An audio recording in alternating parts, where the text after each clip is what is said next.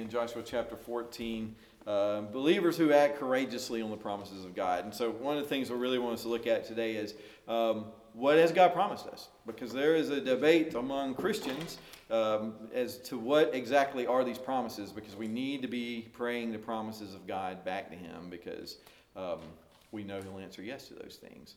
So just walking around the grocery store, walking around, it's like there's lots of people we think about that need prayer during this time. And Thomas came in and said, don't forget the people who have to work at Walmart without protective equipment.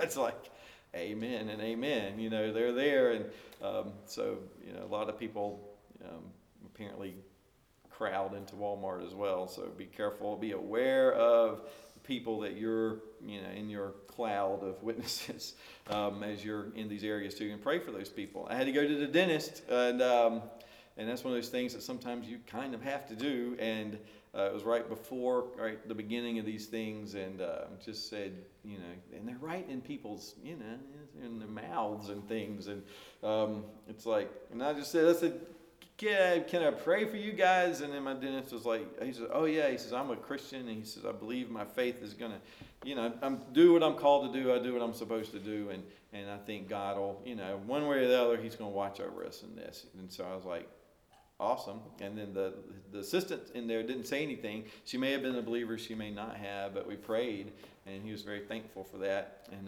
immediately started shaking my hand, and I said, what are you doing, man? And so anyway, it's good to know that your dentist is a believer, and that's important too. And even, and I'm not tooting my own horn, but toot, this is what you need to do. It's just doing it. I was amazed, because I don't go around everywhere I go and asking people if I can pray out loud for them. And it was in the pharmacy. There's nobody else in there, and I talk when I go in there, so I know these people. And I said, can I pray for you guys? And the pharmacist in the back said, and she's busily working and everything, and I know she rolls her eyes when she sees me coming in, because I'm going to try to talk to her about something, and she's trying to do her work. And I said, can I pray for you? I don't do this all the time, but can I pray for you? And she said, please. And just bowed her head. And I was like, so I prayed, and there's thank you. And so, and out you go. And even in a grocery store, there was a man staring at the empty shelves, and he didn't appear to be worried. He's just I think he's staring there, and you're just kind of going, what in the world? What in the world? There was 2 rolls of paper towels. And I was like, which of us can get to it the quickest? I didn't really want it. I was just walking past it, and I just said, isn't it good to know that God's in control? And he said, yeah. And my wife has been prepared for this for a long time. She has been hoarding things, apparently, so he's very thankful for his wife. And it's just like, yeah, it's like there's people like that God in His common grace has prepared for a time like this, that just providentially, that God watches over all people in this way. And that's a little thing you can say to people. We don't, we're quick to say we don't mourn as those who have no hope, but we also need to be able to say that we don't fear and panic and hoard like those who have no hope. We want to be wise in these things, but we want to follow the example of Caleb and see what he did out of faith. And he does a couple of things here. And so let's look at just a quick moment here. Joshua chapter 14. These are the inheritances of the people of Israel that they received in the land of Canaan when Eleazar the priest, and this is the first time we've heard about Eleazar the priest in Joshua, that this was Aaron's son. Aaron is dead, and Eleazar is taken over as the high priest, and so he is the one that communicates from God to the people, and communicates the high priest also holds the people up before God. And so this is his role of mediator too, and Joshua having a particular role here as leader and mediator as well. So Eleazar the priest and Joshua the son of Nun and the heads of the fathers' houses of the tribes of the people of Israel, he gave them there to inherit these lands. And their inheritance was by lot. And so they're using this method of determining the Lord's will in the Old Testament, as they're told to do here, no longer in the New Testament, just as the Lord had commanded by the hand of Moses for the 9.5 tribes. For Moses had given inheritance to the 2.5 tribes beyond the Jordan, but to the Levites he gave no inheritance among them. Because the Levites are the priests, their inheritance was the Lord, and the priests are to be scattered throughout the land. And that's sort of our role today, as we're supposed to be scattered throughout the land. We're the priesthood of believers. And so in areas and places where there's no gospel church or anything, then believers have been placed there as lights of God, and this is where we're supposed to be salt and light in our communities too.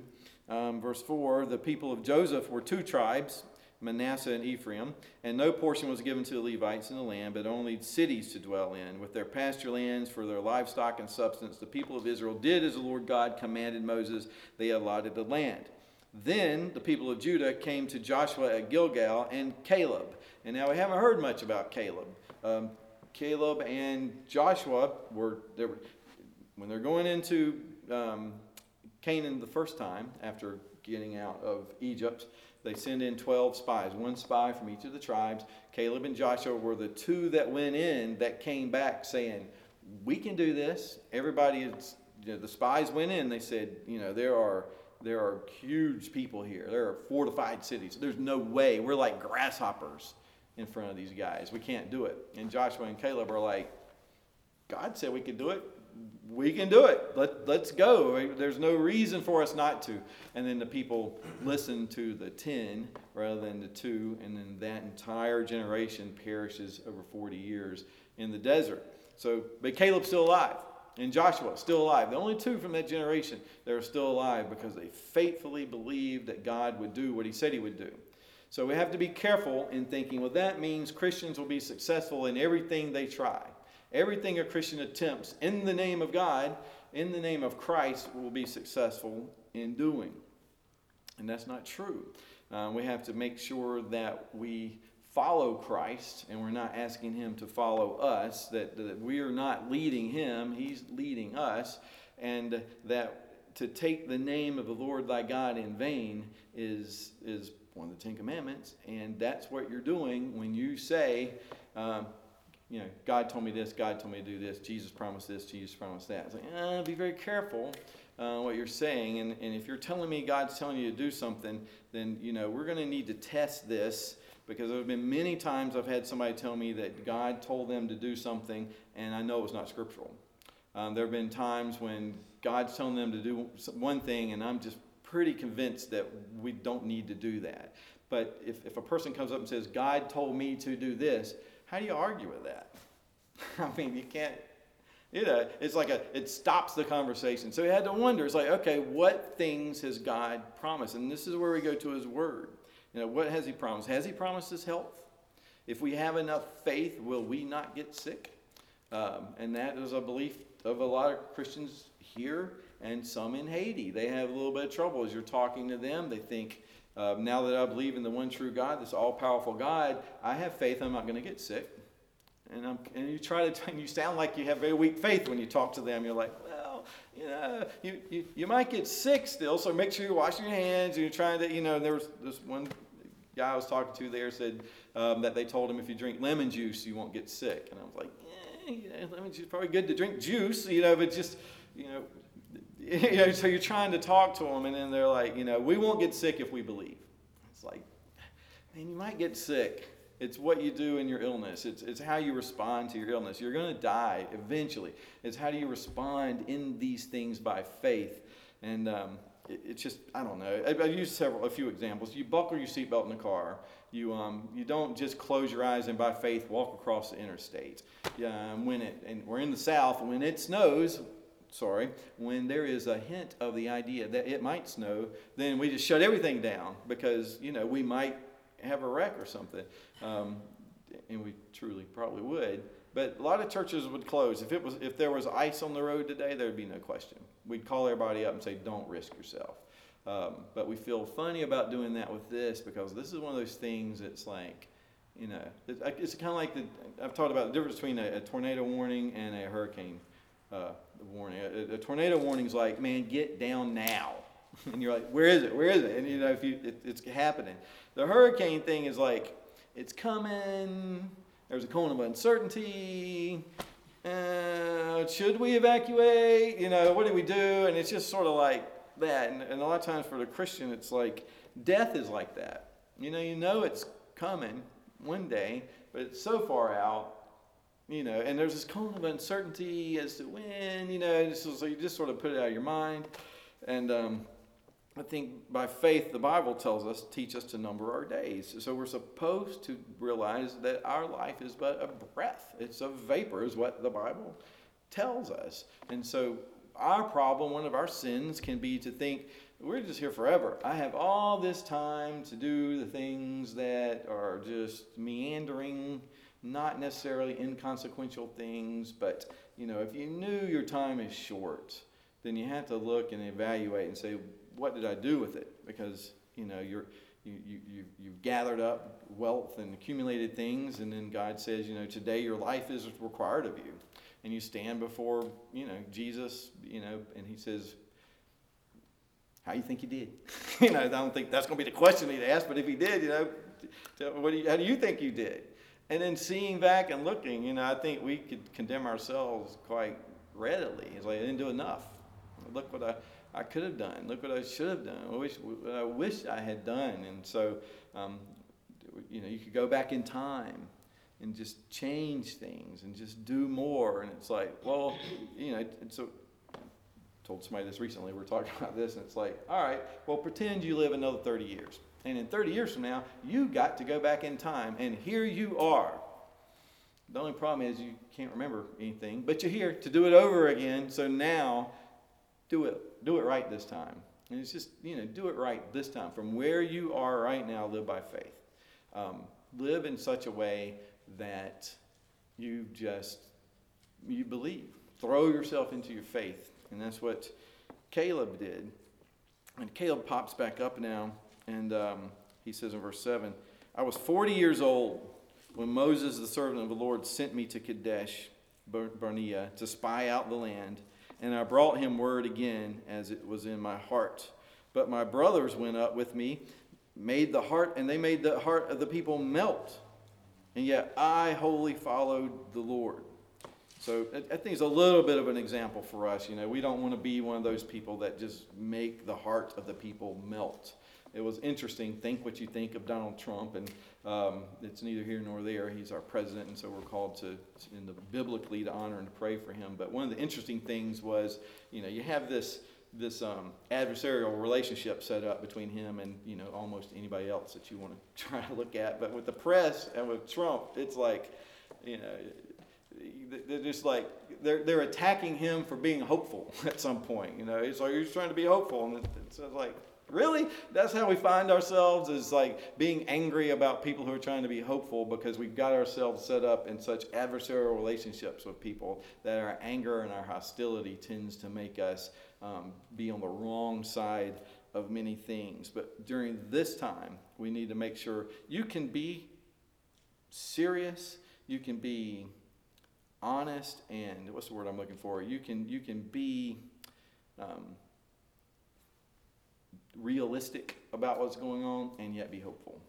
And I did watch you kind of cling to TV and went, here, what's the government doing now? And so one of the things that Trump said is, they asked him, he says, is this medication or whatever treatment, they're asking this doctor, is this going to work? Is this going to work? And he's like, well, there's anecdotal evidence and there's trials. We don't know, And so they asked Trump, he says, well, you said you think it's going to work. He said, I feel like it is. He said, I don't know. He said, he says, it may not. He said, I just feel, I got this feeling that it's going to work. And then he says, and I'm a smart guy. It's like, all right, man. But he just has this feeling that it's going to be okay. This feeling that it's going to work. And I think that's good. I think that's sort of what, but unless you have this feeling that everything's not going to be okay, unless you have this feeling. And so you have to just ask yourself, what does it mean for everything to be okay? What does okay look like? What are we looking at here? And I mean, I guess, I don't know if it's sinful of me or what, but this is like, I've been kind of excited this week, just because you've been able to talk about God and Jesus and Christ, and everywhere you go, it's just like gospel conversations. And you just say a little thing, and somebody's hallelujah, and then they're praying and telling you about they haven't been to church in so long, and they think they need to get back. And what about, it's just these conversations. And it's like, this is good. This is a time, a window of opportunity for the church to share the good news of Jesus Christ. And I don't know how long this window will be open, but it's definitely open now. And so we don't need to be the people who are melting the heart of the people, but that we are wholeheartedly following the Lord through whatever might come. And that's what's important is if somebody gets healed, the Facebook response is, God is good because he healed me. And it's like, well, he's good whether he healed you or not. It's like, it's okay to say, God is good. Thank you, God, that I'm healed.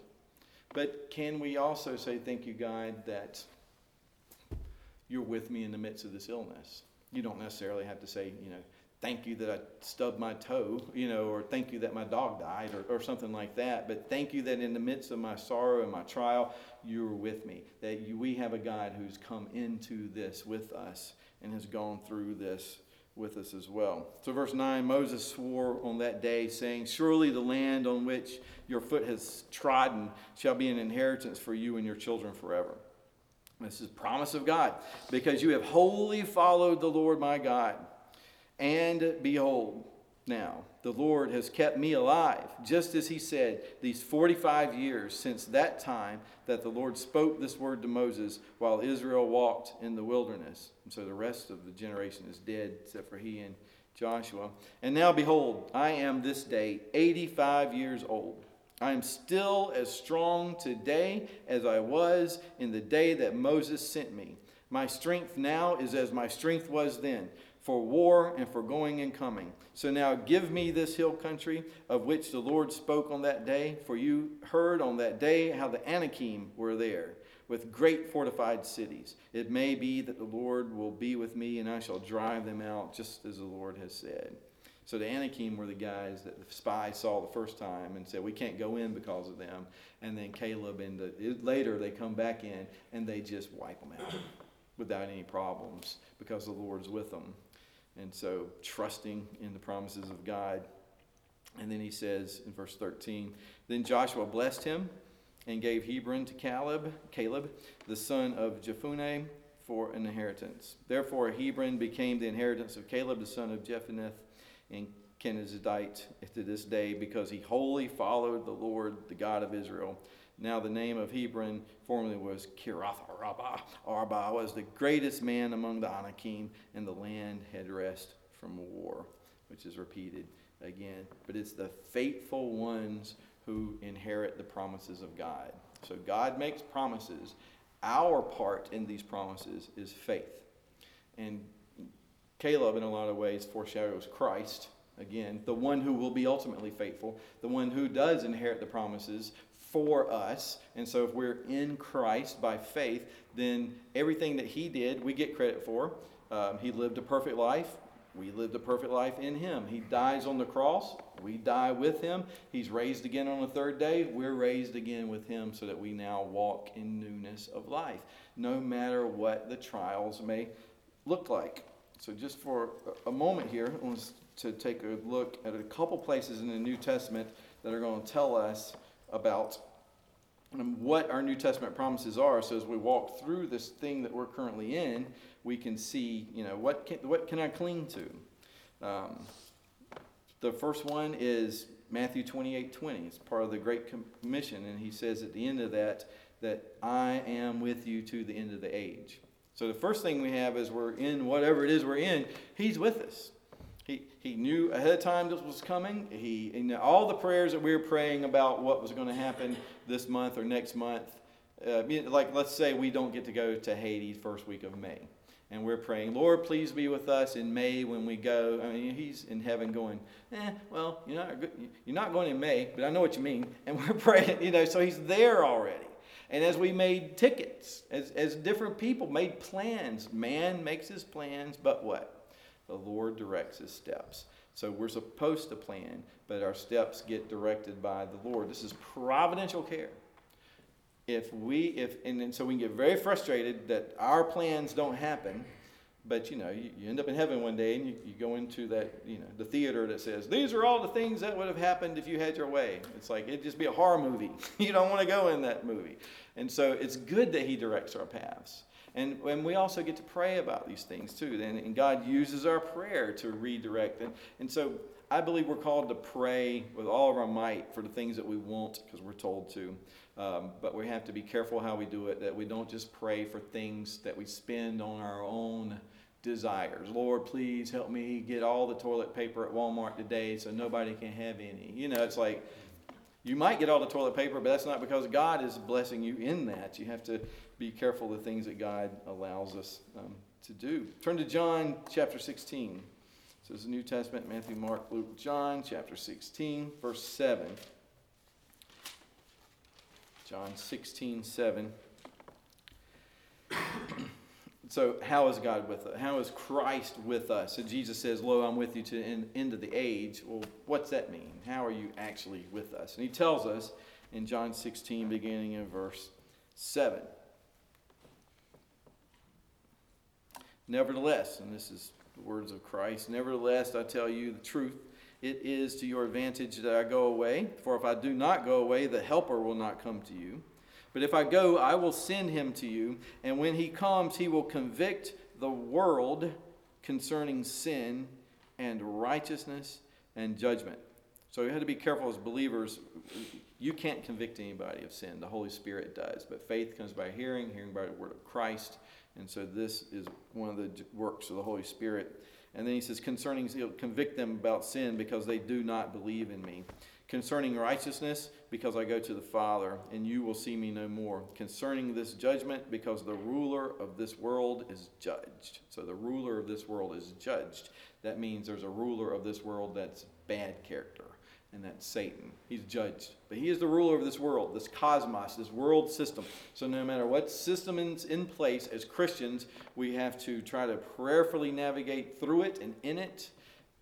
But knowing that as far as systems go, in this world, there's a ruler over this world, and there is an evil presence, and there is evil behind powers. Our battle is not against flesh and blood, but against the cosmic powers in the heavenly places, and we have to understand that. So we fight those battles of spiritual warfare with the sword of the Spirit, with the spiritual armor, not just with man-made power. The government cannot save you. The government has a role to play, and that is good, and it's instituted by God, and they are ministers of justice appointed by God. They're supposed to be ministers of good and not evil, but there's a ruler of this world that would take these things and manipulate them and use them for evil purposes. So as believers, we can withstand that only in the power of the Holy Spirit. Verse 12, I still have many things to say to you, but you cannot bear them now. When the Spirit of truth comes, he will guide you into all truth. He's speaking to the apostles here. For he will not speak on his own authority, but whatever he hears, he will speak, and he will declare to you the things that are to come. He, the Holy Spirit, will glorify me, Jesus Christ. For he will take what is mine and declare it to you. All that the Father has is mine. Therefore, I said that he will take what is mine and declare it to you. So this is the Holy Spirit, and he's called the Spirit of Christ. So we have the Spirit of Christ living within us. So he's always with us by his Spirit. We have heaven after death. For God so loved the world. This is how God loved the world. He sent his Son into the world that whoever would believe in him would not perish. That all the believers in him would not perish, but have eternal life. So we're promised eternal life as believers. So you got that going for you. And we have to keep that in mind. And then third, what about this life? Psalm 37:4 says, delight yourself in the Lord, and he will give you the desires of your heart. Delight yourself in what? The Lord. All right, and then so what are you delighting in? The Lord. Where's your heart? The Lord. What is it that you want? The Lord. So he's going to give you the desires of your heart. What's that? Cars and houses and health and wealth. No. If that's what you think, if that's why you come to God, then those things are your God. And when you don't get those things, you're going to stomp up to God and say, you promised me that I'd have health and wealth. It's like, where did you see that I ever promised you to have health and wealth? I mean, he promised Caleb an inheritance. He's promised us an inheritance. If we die in faith and show up in heaven and there's nothing there, we've been lied to. But you get sick, you lose your money, you go through all these things. You don't stomp up to God and say, you promised me health, you promised me wealth. It's like, I didn't. I promised you I'd be with you. And now I tell you, you need to take up your cross and you follow me. You know, unjust suffering. You know, what is cross bearing? You know, it's just this something that's not right. But, you know, there's the thing, maybe we deserve it. But the bad thing is, you know, it's like the guy that got pulled for speeding. And he's like, you know, I wasn't speeding, and arguing. Knowing full well there's been thousands of times you sped and never got pulled, you know, but you don't just say, that's fine, I'll take this ticket because I've been guilty in the past. It just goes against human nature. But we know that God, when things come into our lives, it can be meant for evil, but God uses it for good. It's just what God does. All things, even a virus, work together for the good of those who love God and are called according to his purposes. He has purpose in this. I don't know what the purpose is, but I know what he does. Christ's thing is building his church. So one of the purposes in this is build his church. I personally think that Christians who see these things and have looked at culture and the world and things have just said, you know, never seen things spiral downward so badly as it has. That people turn away from God so quickly, that there's so much evil and depravity that just is celebrated in the world. And it just seems to me it's kind of like a little, you know, Tower of Babel type thing where God just sort of shakes the world a little bit, shakes them worldwide. It's just amazing to me. And it's invisible. You know, I mean, you can see it apparently, I guess, under a microscope or something, but, you know, it's an invisible thing. And people are like, you know, don't be too proud of this technological terror you've created. You know, it's just like God can wipe us out like that. Be aware. And so this is a blessing. And usually when God sends, when I've said it before, God will send something to make people say, hey, you better think about something else. There's a greater reality here. Matthew 10 talks about people will persecute you. You're going to have unjust suffering to pick up your cross and follow him. So we're not going to have the goal of the Christian life, and the promise of Christ is not that you're going to have popularity in the world. You're not. If they hated me, they're going to hate you. You're not going to be above your leader. So you're not going to have that. So, you know, so what are we promised in this life? And what we're promised in this life is, you know, look real quick. Acts chapter 14. Acts 14:19.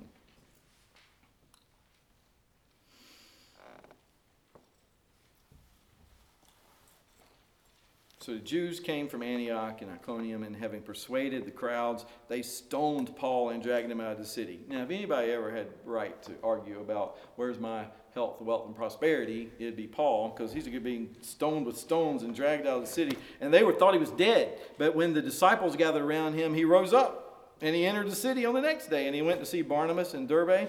And when they preached the gospel to that city and had made many disciples, and that's what we're to be doing, preaching the gospel, making disciples, people who follow Christ, then they returned to Lystra and to Iconium and to Antioch, strengthening the souls of the disciples. We're to be doing that. Encouraging them to continue in the faith. We're to be doing that. And saying this: if you just had enough faith, you wouldn't be going through this. If you just had enough faith, you wouldn't be sick. And that's not his message there. What he says, they're encouraging the disciples to continue in the faith, and they're telling them through many tribulations, we must enter the kingdom of God. It's like, that's not very encouraging. You know, that's not what I want to hear. And he's like, no, you're entering the kingdom of God. There's going to be many tribulations. Don't see the tribulations as an indication that you're not doing right. Don't see tribulations as an indication that God is not pleased with you. Tribulations are the way that we are going to make our way through this world. That's not the way we would choose. It's not the way Satan attempted to do it, by usurping the throne, taking over, elevating himself above the Most High God. And when Jesus says, I'll go and I'll win this world, humbles himself, humiliates himself, form of a servant, dies a shameful death of a cross. It's by going down is he elevated. And we think the way for us to go up is to elevate ourselves. And it's following the path of Satan, which is pride. And what we have to do is to humble ourselves in every situation and be aware of this. Response to persecution. I have time to get into a lot of this. Romans chapter 12. You'll read that later, 14 through 21. All right, real quick, because it's right here. Romans chapter 12. Verse 14. Bless those who persecute you. Bless and don't curse them. Rejoice with those who rejoice. Weep with those who weep. Live in harmony with one another. Don't be haughty, prideful, but associate with the lowly. Never be conceited. Repay no one evil for evil, but give thought to do what is honorable in the sight of all. If possible, so far as it depends on you, live peaceably with all. Beloved, never avenge yourselves, but leave it to the wrath of God. For vengeance is mine, I will repay, says the Lord. So if your enemy is hungry, feed him. If he's thirsty, give him something to drink. By doing so, you heap burning coals on his head. Do not be overcome by evil, but overcome evil with good. And so that's for people when they come against us and things. And then James chapter 1. So we'll just continue to make our way back. It's close to Hebrews, after Hebrews. James chapter 1, verse 2. And we're almost at the end here. So James chapter 1, verse 2. These are hard words. These are things that you don't necessarily want to know, but this is what God calls us to, and then he gives us the power to do. He says, count it all joy, my brothers, when you meet trials of various kinds. And if this isn't a trial, I don't know what is. And so what are we supposed to do? Count it all joy. There's a right way and a wrong way to do that. So how do we do it? Because you know, this is why we can have joy, that the testing of your faith, and this is what this is, it's a testing to fix and perfect and make you think things right and to have it strengthened. And that testing of your faith, it produces a steadfastness. And let steadfastness, when you become like this, it'll have its full effect, that you may be perfect and complete and lack nothing. And what that means is you have the end to which you've been saved. It starts to occur in your life, works itself out. If any of you lacks wisdom, let him ask God, who gives generously to all without reproach, and it will be given. But let him ask in faith without doubting. And then finally, Philippians. And this is, if I were going to ask you to do anything, I'd put a bookmark in Philippians. I would meditate on these things. I would memorize these things. And just listen as the Holy Spirit, through Paul, speaks to us directly today in our current situation. So Philippians chapter 1, beginning in verse 27. Let your manner of life be worthy of the gospel of Christ, so that whether I come and see you or am absent, I might hear that you're standing firm in one spirit, with one mind, striving side by side for the gospel. And do not be frightened in anything by your opponents. This is a clear sign to them of their destruction, but of your salvation, and that from God. For it has been granted to you that for the sake of Christ, you should not only believe in him, but also suffer for his sake. So there again, this idea of suffering in the Christian life, it's going to happen. Just maintain the faith that you're engaged in the same conflict that you saw I had and now you hear that I still have. So, if there's any encouragement in Christ, if there's any comfort from love, any participation in the Spirit, any affection and sympathy, complete my joy by being of the same mind, having the same love, being in full accord and of one mind, do nothing from rivalry or conceit, but in humility count others as more significant than yourselves. Let each of you look not only to his own interests, but also to the interest of others. Have this mind among yourselves, which is yours in Christ Jesus, who though he was in the form of God, did not count equality with God a thing to be grasped, but made himself nothing, taking the form of a servant, being born in the likeness of men, and being found in human form, he humbled himself by becoming obedient to the point of of death, even death on a cross, and therefore God has highly exalted him and bestowed on him the name that is above every name, so that at the name of Jesus every knee should bow, in heaven and on earth and under the earth, and every tongue confess that Jesus Christ is Lord, to the name of God the Father. Therefore, my beloved, as you have always obeyed, so now, not only as in my presence, but much more in my absence, work out your own salvation with fear and trembling. For it is God who works in you, both to will and to work for his good pleasure. Do all things without grumbling or questioning, that you may be blameless and innocent children of God, without blemish, in the midst of a crooked and twisted generation, among whom you shine as lights in the world, holding fast to the word of life, so that in the day of Christ I may be proud that I did not run in vain or labor in vain. And even if I am to be poured out as a drink offering upon the sacrificial offering of your faith, I am glad and rejoice with you all. Likewise, you should be glad and rejoice with me. And we're going to close with this. Philippians 4, 4 through 9 right here. And he tells us again, these things in the midst of this. He's talking about, I'm going to be poured out like a drink offering. This is difficult for him. He's spending his life in this and may soon be dead. And he says this, Philippians 4:4, rejoice in the Lord. Did he really mean for that? Again, I say rejoice. I love he kind of does that. Rejoice in the Lord also always. Again, I say rejoice. Let your reasonableness be known to everyone. The Lord is at hand. Do not be anxious about anything. And then he tells us, okay, there's lots of people who argue about that. I can't help but be anxious. There's medical anxiety. There's regular anxiety. And it's like, I know.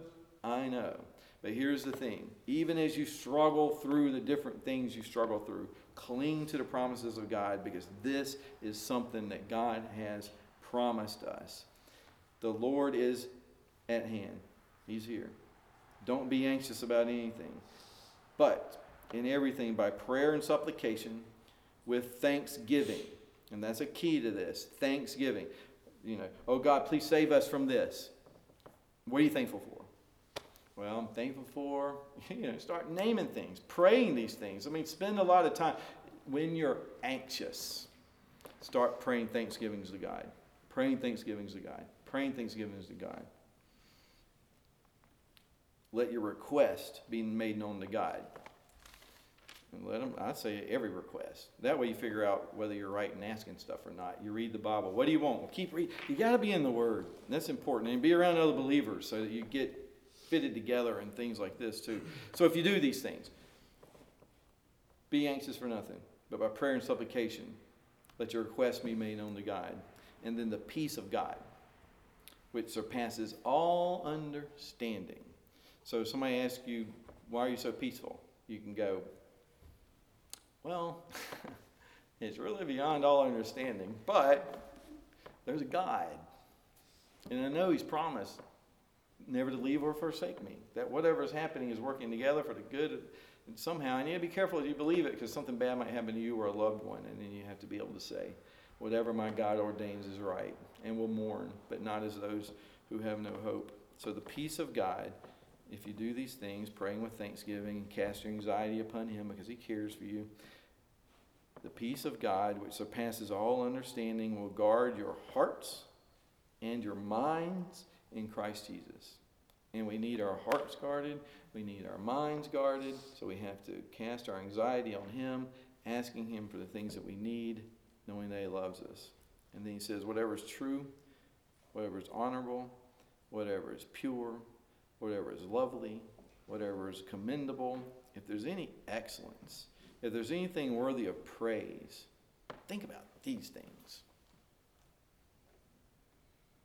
And what you have learned and received and heard and seen in me, practice these things. And the peace of God will be with you. And so I'd say just read Philippians 4 through 9, memorize it, speak it in the community. Speak it to yourselves. How can I pray for you? It's an important thing. How can I, Kijan Mwe Prie Pu Pu? Learn how to say that in Creole, in Haitian. You've got to ask somebody, how can I pray for you? And then the interpreter tells me what they said. But you've got to be able to communicate to your culture. And we communicate the gospel to our culture. But you've got to have a piece about you too. And if you're anxious, who's not? So we pray. We go to the Word. We strengthen one another. We love one another. We think of others as more important than ourselves. We live out, what if because we put somebody before ourselves, then we don't get something we need, and then we or our family have to go without and something bad happens? Well, you did it in faith. And so be it. It's just kind of how you have to be. You take care of yourself, but you also have to be about taking care of others, because God's taking care of us. And it's sad to know that there are people out there. I was in line at Food Lion I do talk to people a lot, not necessarily about the gospel all the time. So I know these people at Food Lion. And so she said, some guy came through here the other day, he bought $241 worth of toilet paper. And then, my first thought was, why are y'all letting people buy that much toilet paper? But it was before, they got corporate things telling them, don't stop people. You don't want to offend them. We don't want to get sued. I was at another pharmacy, and I said, all right, I'll ask the $1 million question. Do y'all happen to have any hand sanitizer? We did. We have a whole case, and somebody just came in and bought them all. Man, so, maybe they, saving all the poor children in the ditch or something. I don't know. They did something good with it. But it's people who are clinging to, you got to get our false gods are going to be elevated up in our faces the way we've put them in God's faces. And God is a jealous God. And he will not tolerate that, especially among his people. So our functional gods, whether they be government, your job, your money, your check, your whatever, it's all shaken. And people's foundations are shaken. We need to have a sure foundation, Jesus Christ the Lord. And come what may, we cast our anxiety on him because he cares for us. We let our petitions be made known to him. Everything we want, we tell him. And we pray with thanksgiving, and the peace of God, which surpasses all understandings, will guard our hearts and our minds in Christ Jesus. Promises of God. All you got to do is believe that. And then we might go through some terrible stuff. Maybe. But we're going to go through it with God. This might pass over. And then you're like, that was a close one. And then life goes back to the way it was, as if nothing ever happened. So don't let that be said of us. That our strength is increased. Our love for people is increased. Our zeal for missions is increased. Let's pray. Father God, people need hope. People need security. People need to help us not to think that if our 401k goes away that we're doomed. Help us not to think if we lose our jobs we're doomed. Help us not to think that, whatever. You have us. No matter what we go through it with you. We go through it with faith. There's things to be thankful for. There's a gospel to be preached. So make us strong.